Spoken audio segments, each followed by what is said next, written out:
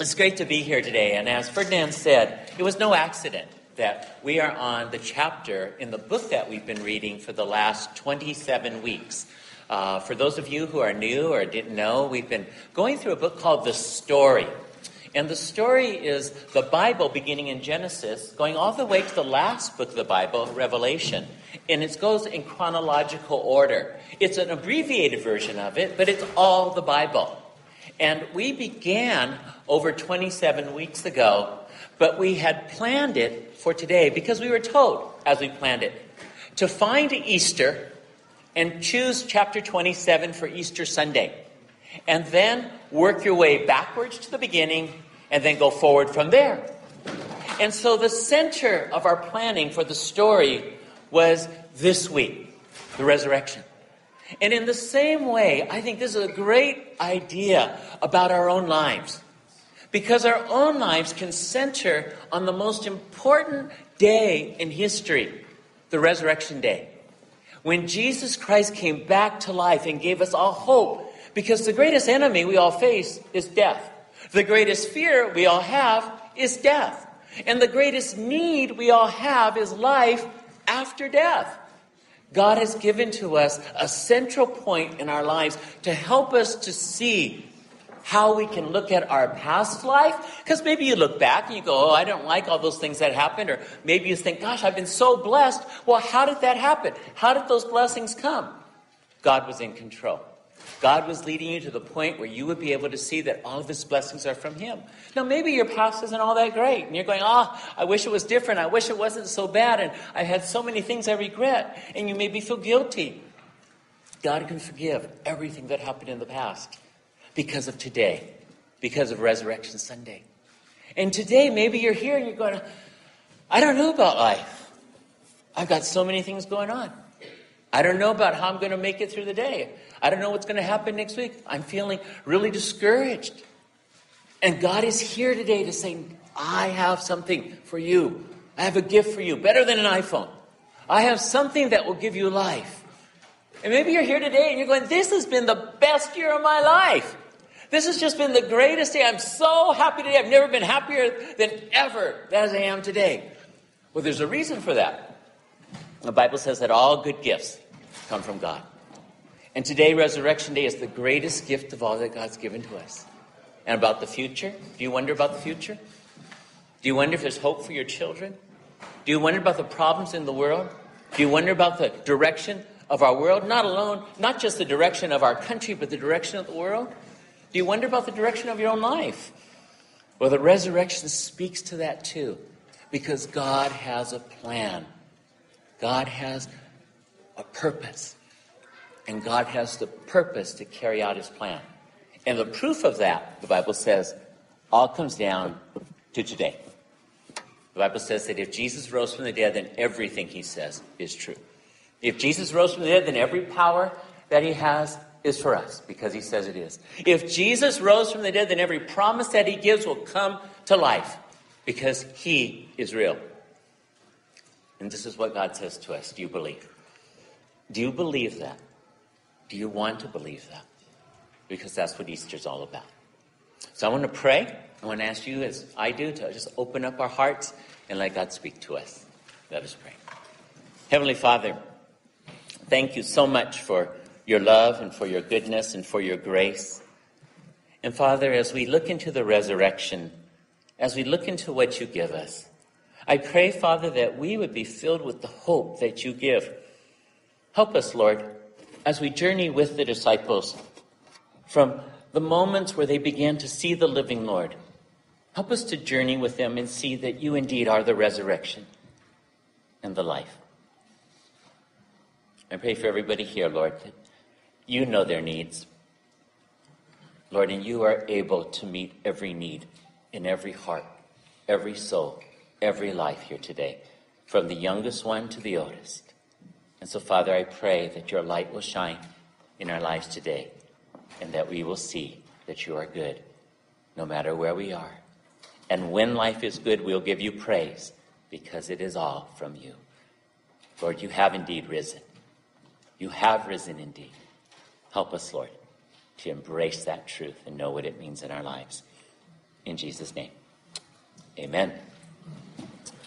This last week, I got to see something I've never seen in my life before.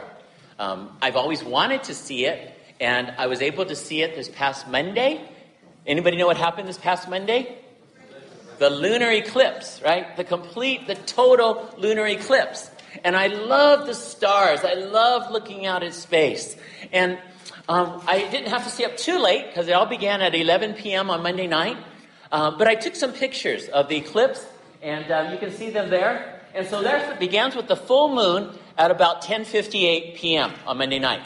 And then about 11:05, the second one there, you can see that the shadow of the earth is beginning to go over the moon. And then as time goes on, took a few more pictures until the last one there is at about 12:30, an hour and a half, when the total eclipse had happened. And it was just an amazing sight to be able to see the changes as the earth went over and covered. The shadow went completely over the moon. And then the moon turned red. And it was beautiful. It was eerie, but it was glorious. And then I got tired and went to sleep. And that was at 12:30. Well, the eclipse continued all the way until 3 in the morning, until the earth's shadow passed.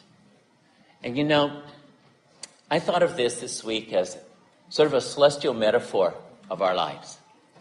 Is that there are times in life where you think everything's sort of going okay, but gradually the light begins to dim. Sometimes you don't even know what's happening. It's imperceptible at first, but then after a little while, you begin to recognize there's something different about things. There's something different about life. There's something different about my heart. And I'm beginning to feel a little bit more under the weather. And then pretty soon you're saying, you know what? Things aren't so good. And then it hits. And there's darkness. And you had a foreboding of its coming, but even when it came, you weren't ready. And there was a darkness, and it just hit you, and it hurt. And God understands. And God's word tells us that he wants us to know there's hope.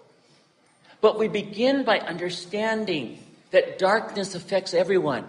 And it affected Jesus, and it affected the disciples. In fact, on the day that Jesus was crucified, I don't know if it was a total solar eclipse or if God, in some other miraculous way, cut out the sun so that all the shadow went upon the earth in the middle of the day. But the Bible tells us in Matthew chapter 27, verses 45 through 46. This is Jesus. While he is on the cross, the 6th hour means noon. And the Bible says from the 6th hour until the 9th hour, darkness came over the land. About the 9th hour, Jesus cried out in a loud voice, Eloi, Eloi, lama sabachthani, which means, my God, why have you forsaken me? So even Jesus, darkness, a total eclipse came over him. Darkness came over him. Darkness came over the disciples. And Jesus was dead. And the disciples were all scattered. And they were all mourning. And they were all confused. And they didn't know what to make of all the events. All they knew was that their best friend, their best hope was gone now. They saw him crucified. They saw him dead. They saw all that happen to him, being nailed to the cross. And they knew that their hope now somehow was in the grave. And they were all depressed. And maybe out of all disciples, maybe Peter was the most depressed out of all of them. Peter was the one who stood up and said, Jesus, I love you no matter what happens. No matter what happens, I'm going to stick with you. I will stay with you to the end. But then Jesus told Peter, no, Peter, I know you. There's an eclipse coming over your life. And when I'm gone, when the sun is shut out of your life, you're going to deny me. In fact, you're going to deny me 3 times before the rooster crows the next day. Peter didn't believe that would happen, but it did. Jesus had been arrested, and Jesus was going through this trial, and Peter sort of snuck up near the trial, but he wouldn't go too close. And some girl saw him and said, hey, Peter, hey, you're one of Jesus' disciples. And he goes, I don't know what you're talking about. Number 1. But then we read in Matthew 26, verses 72 through 75, his second and his third denials of Jesus. And there it says, Again, Peter denied it. This time with an oath. I don't even know the man, he said. A little later, some of the bystanders came over to Peter and said, "You must be one of them. We can tell by your Galilean accent." Peter swore, "A curse on me if I'm lying. I don't know the man." And immediately the rooster crowed. Suddenly, Jesus' words flashed through Peter's mind. "Before the rooster crows, you deny me 3 times that you even know me." And he went away, weeping bitterly. Bad had gone to terrible, had gone to worse. Not only in Peter's mind was his Savior gone, not only had he denied his Savior, but would there be ever again a time he could look in a mirror and look at himself and not know that this was a man who had failed? Would he ever have a chance again to make it up to his disciple friends? Would he be able to do anything in his heart to be able to fix what had been broken there? His heart was in a complete eclipse. But when he saw Jesus, when Jesus rose and Peter saw him, something changed. When Peter saw Jesus again, Peter received something from Jesus he never in his dreams thought he would get. He didn't imagine it while he was depressed. He didn't imagine it while he was weeping bitterly. But because of God's love and because of God's grace, Jesus came back to show himself to Peter. And that's what Easter is about. Is that God is showing himself to you right now through his words. Jesus is revealing himself to you right now. And Jesus wants you to see him, not just to believe about him, but to see him as a real person, to see him as alive right now, just as Peter saw him. When we see Jesus, if we see Jesus, our lives should not be the same. If you see somebody you greatly admire, somebody whom you would love to meet, just think about whoever that person may be, whatever man, whatever woman that would be. You would just love to go and see them right now. And imagine if they were dead, but they came back to life and you saw them and you got to talk to them. Wouldn't your life change? That you got to see the one you long for so much? Peter got to do that. And his life was changed. It was transformed.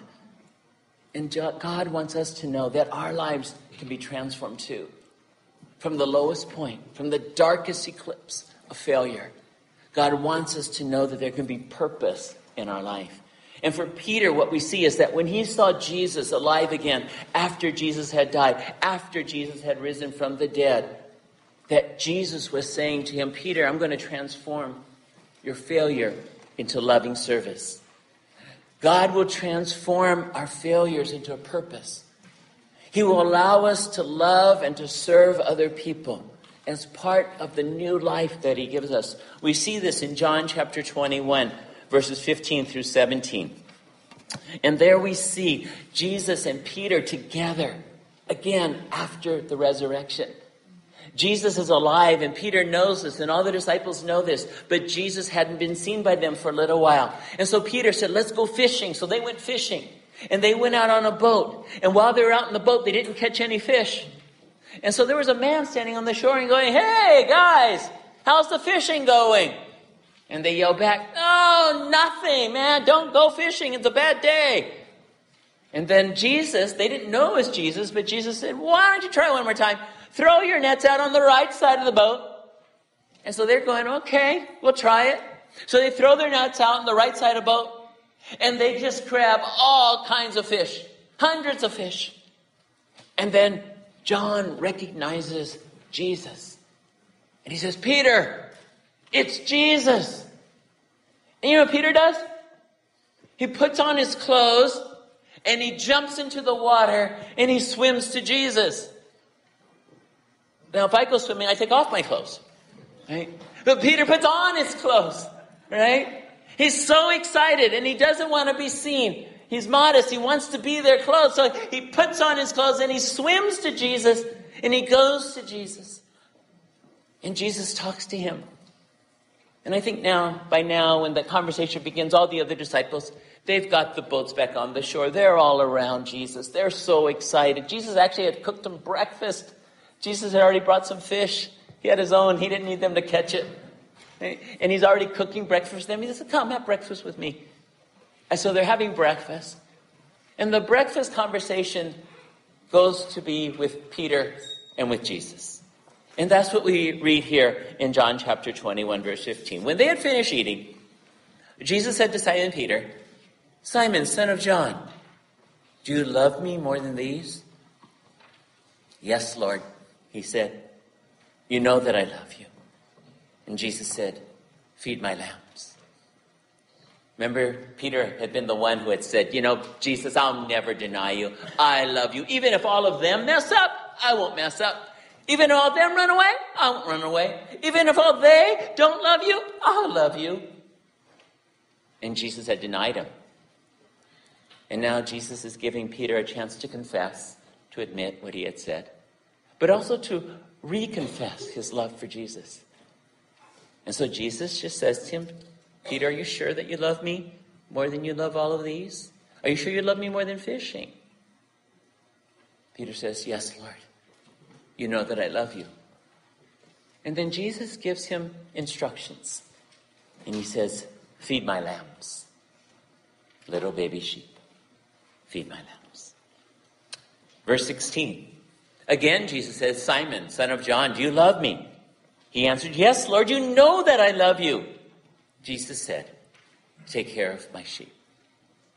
A second time, Jesus says to Simon, to Peter, that's his other name, Simon, son of John, do you love me? Now, Jesus is taking away all comparisons. It's almost as if all the other disciples have disappeared and it's just Jesus and Peter. It's as if it is just Jesus and us. It's as if it was just Jesus and you. And you're there with Jesus. And he says to you, do you love me? That's the question Jesus asks. Is there a reciprocal love that you have for Jesus? Peter said, yes, Lord. You know that I love you. And then Peter gives him the instructions. Take care of my sheep, so that even after the lambs have grown, take care of the grown sheep. Verse 17, the third time he said to him, Simon, son of John, do you love me? And Peter was hurt, because Jesus asked him the third time, do you love me? He said, Lord, you know all things. You know that I love you. And Jesus said, feed my sheep.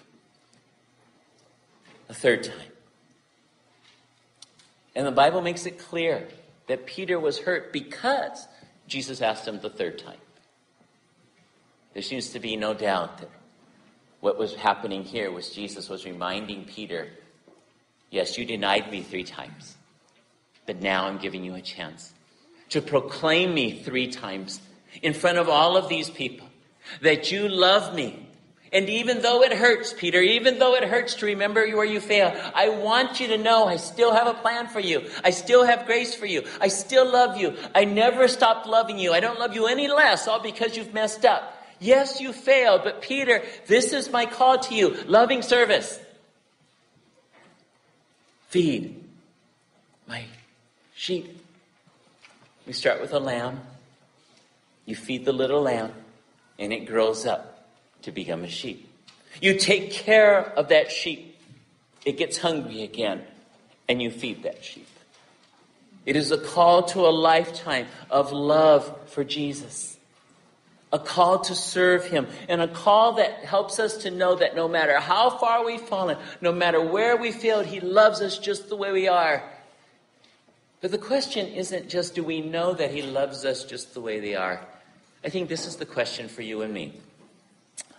Do I love Jesus just the way I am? Do I love Jesus just the way I am? In other words, do I love Jesus without needing to go and take a bath?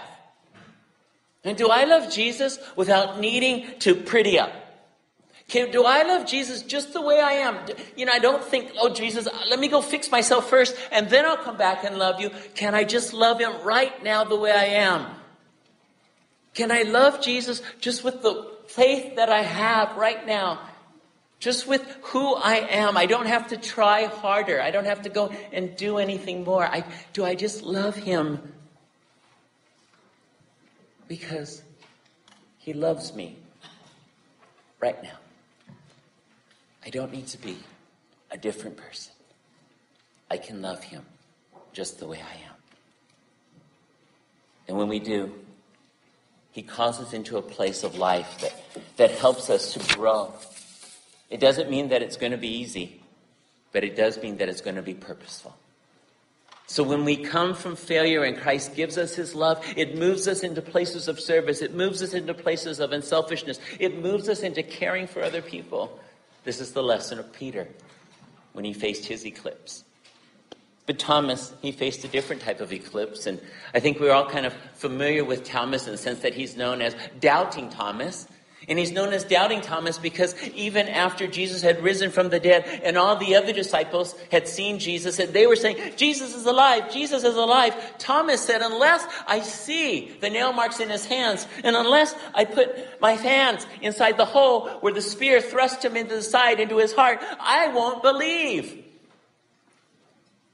Thomas said, I'm not going to believe unless I see it with my very own eyes. And then Jesus appears. Jesus shows himself to Thomas. And seeing Jesus transforms Thomas. Seeing Jesus transforms Thomas from his doubts into a place of worship. In John chapter 20, verse 27 through 29. You have these verses there on your outline. John chapter 20, 27 through 29 on the backside. Would you read them with me, please?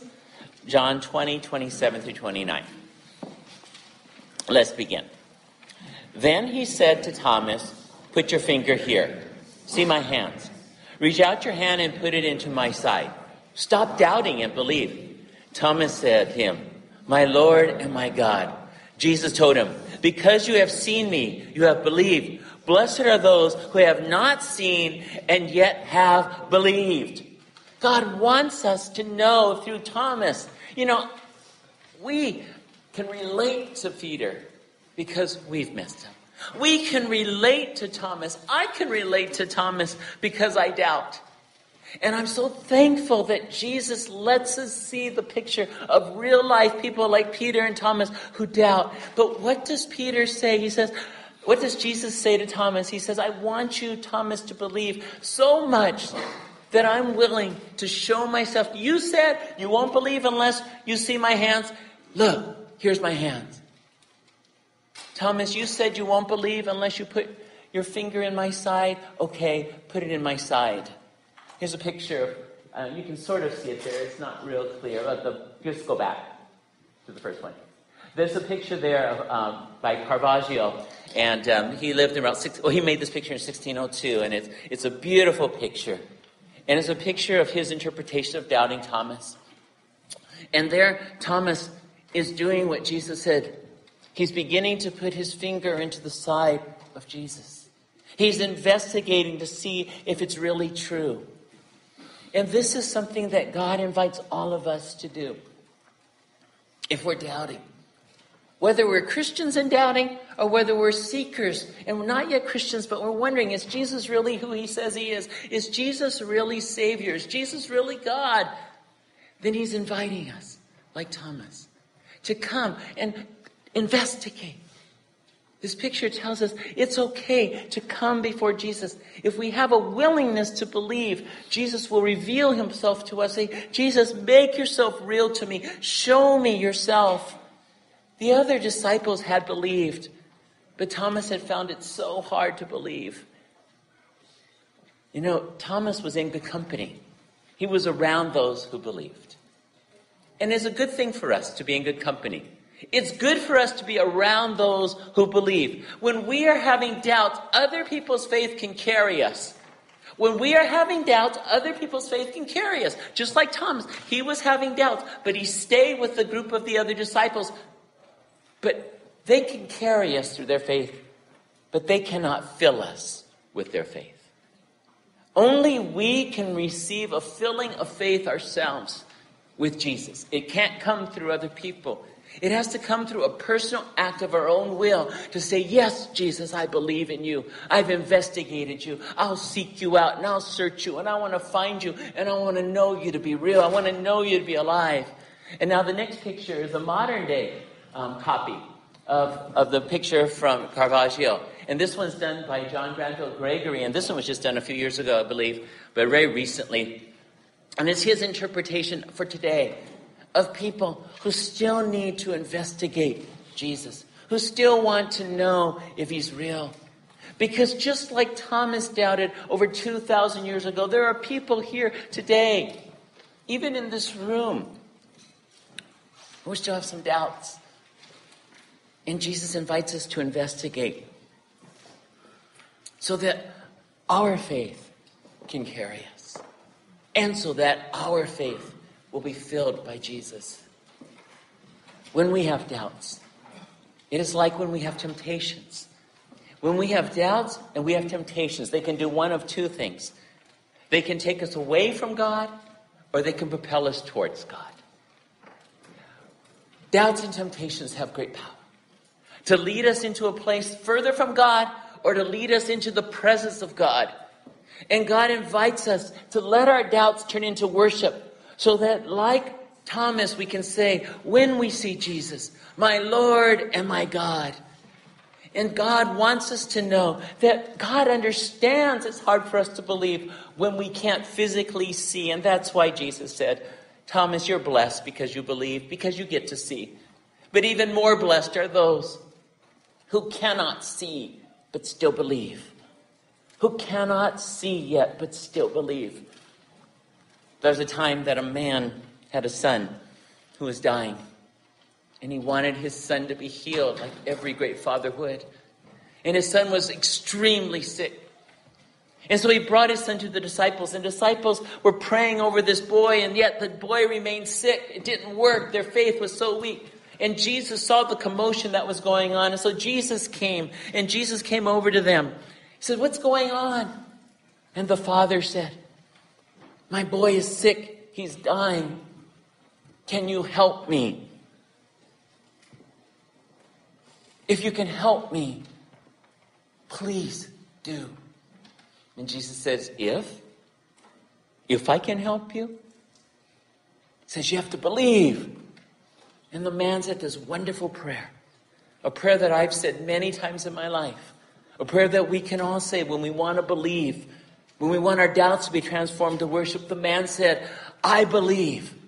Help my unbelief. I believe. Help my unbelief. God will help us to believe so that we can come closer to see who he truly is. So that we can bow to him in worship. So that we can bow to him and know his love. So that we can worship him in truth and in spirit. And so Thomas helps us to see that Jesus is alive and helps us in our worship, and that we come as a people full of his hope and full of his love.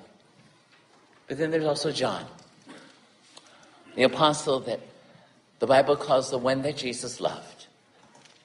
He was the only one who didn't run away from Jesus when he was on the cross.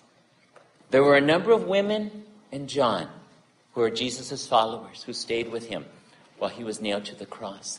John saw Jesus die.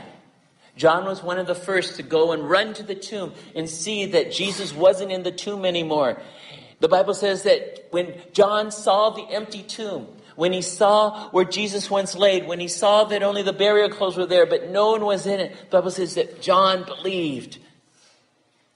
John had seen and experienced the fear of Jesus' death. But when he saw the resurrected Christ, his life was transformed. And in the same way, like John, when we see Jesus, he transforms any fear and he transforms any death into confidence and life. Jesus gives us confidence and life. Jesus gives us confidence for life. John wrote these words for us when he said in John 20:31. He's talking about what he's just written in his gospel. He says, but these things are written that you may believe that Jesus is the Christ, the Son of God, and that by believing you may have life in his name. But these are written that you may believe that Jesus is the Christ, the Son of God, and that by believing you may have life in his name. Jesus gives us life wherever we need it. And we do go through dark shadows. But John saw that the Son of God had risen. And there are many sunrise services this morning. Did anybody wake up early and go to a sunrise service? All right. A couple. All right. There's a couple of brave souls there. All right. I remember as a youth, I used to get up early, and I remember doing all-nighters sometimes because I was afraid that if I fell asleep, I wouldn't wake up. And then we would go up to a place up near San Diego called Mount Helix. And it's in the city of La Mesa. And they built this amphitheater. It was a huge cross on top. They built the amphitheater just for Easter sunrise services. And so the whole auditorium, this amphitheater, faces to the east. And over the mountains of the San Diego ranges, we would see the sun rise on Easter morning. And this is what John saw, but in spirit and in truth. He saw the living Son of God rise that first Easter morning. And he says that the whole reason I'm writing is so that you will see this in the midst of darkness. You will see the sun rise. If you're going through an eclipse, it's going to end and the sun is going to shine on you again. Peter had changed. He had been broken. He had been discouraged. He had been depressed. He had thought it was all over. He had failed, but then Jesus restored him and he came back to life. So much so that the Bible tells us that after Jesus had gone back to heaven, Peter became an evangelist. Peter became a great speaker for Jesus. And in Acts chapter 2, Jesus is raised up by Peter. And Peter gives this amazing message about Jesus' resurrection.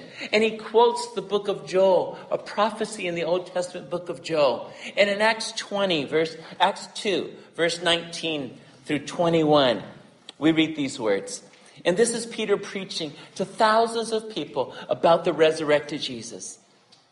And Peter says, quoting Joel, I will show wonders in the heavens above and signs on the earth below. The sun will be turned to darkness and the moon to blood before the coming of the great and glorious day of the Lord. And everyone who calls on the name of the Lord will be saved. Everyone who calls on the name of the Lord will be saved. And so just this last week, there was what they call a blood moon. Because when the earth shadow passes over the moon completely, it turns red. And the reason that it turns red is that the light that's refracted around the crescent of the earth, only the red lights, the red waves, continue to shine through, and they're refracted back upon the moon. So the moon turns red. And here the Bible is talking about that phenomenon. And what's interesting is that in this year and next year, there's going to be 4 complete total lunar eclipses. There's going to be another one in October and 2 more next year. And all 4 of them fall on a holy day in the Jewish calendar, on 2 Passovers and 2 of the feasts that the Jews celebrate. These are signs to us of God's grace and of his goodness. See, in Acts chapter 2, it says, I will show you wonders in the heaven above. The sun will be turned to darkness and the moon to blood. Why? Why is that happening? Because there's going to be a great and glorious day of the Lord. What is God saying to us?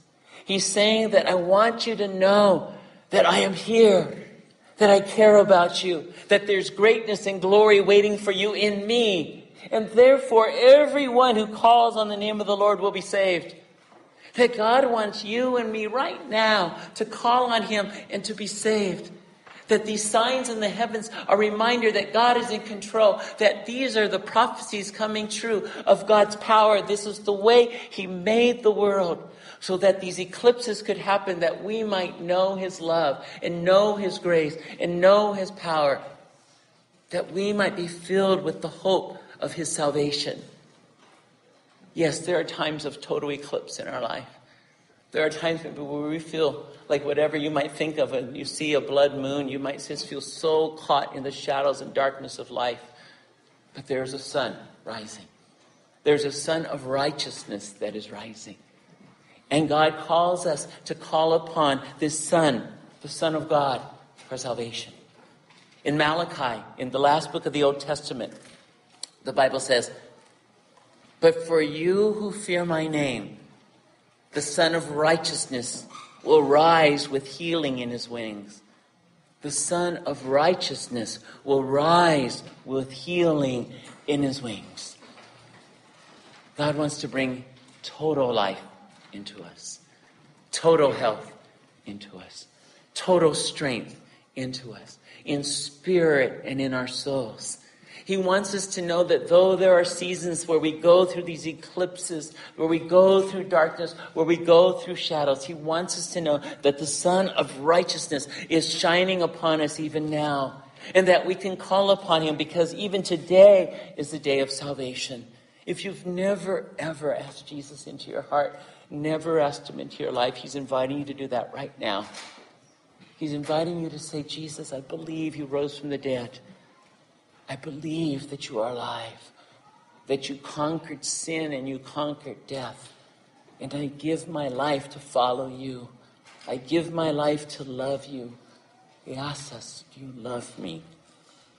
One of the greatest preachers who ever lived, Charles Spurgeon, was a pastor in England. He wrote these words. You have them there on your outline. I'll read them and you can follow along. And there it says, "Let us think for a moment of Jesus as a son to us. As the sun is the center, so is Christ. As the sun is the fountain from which light, life, and heat perpetually flow, so is the Savior. And let him have this place in your hearts. There enthrone him. Establish him as the central sun, and let him rule your entire being, enlightening your understanding, warming your heart, filling all your powers, passions, and faculties with the fullness of his presence." Let Jesus be the sun. Let Jesus be the center of your life. The Sun of Righteousness is shining upon us. Everyone who calls on the name of the Lord will be saved.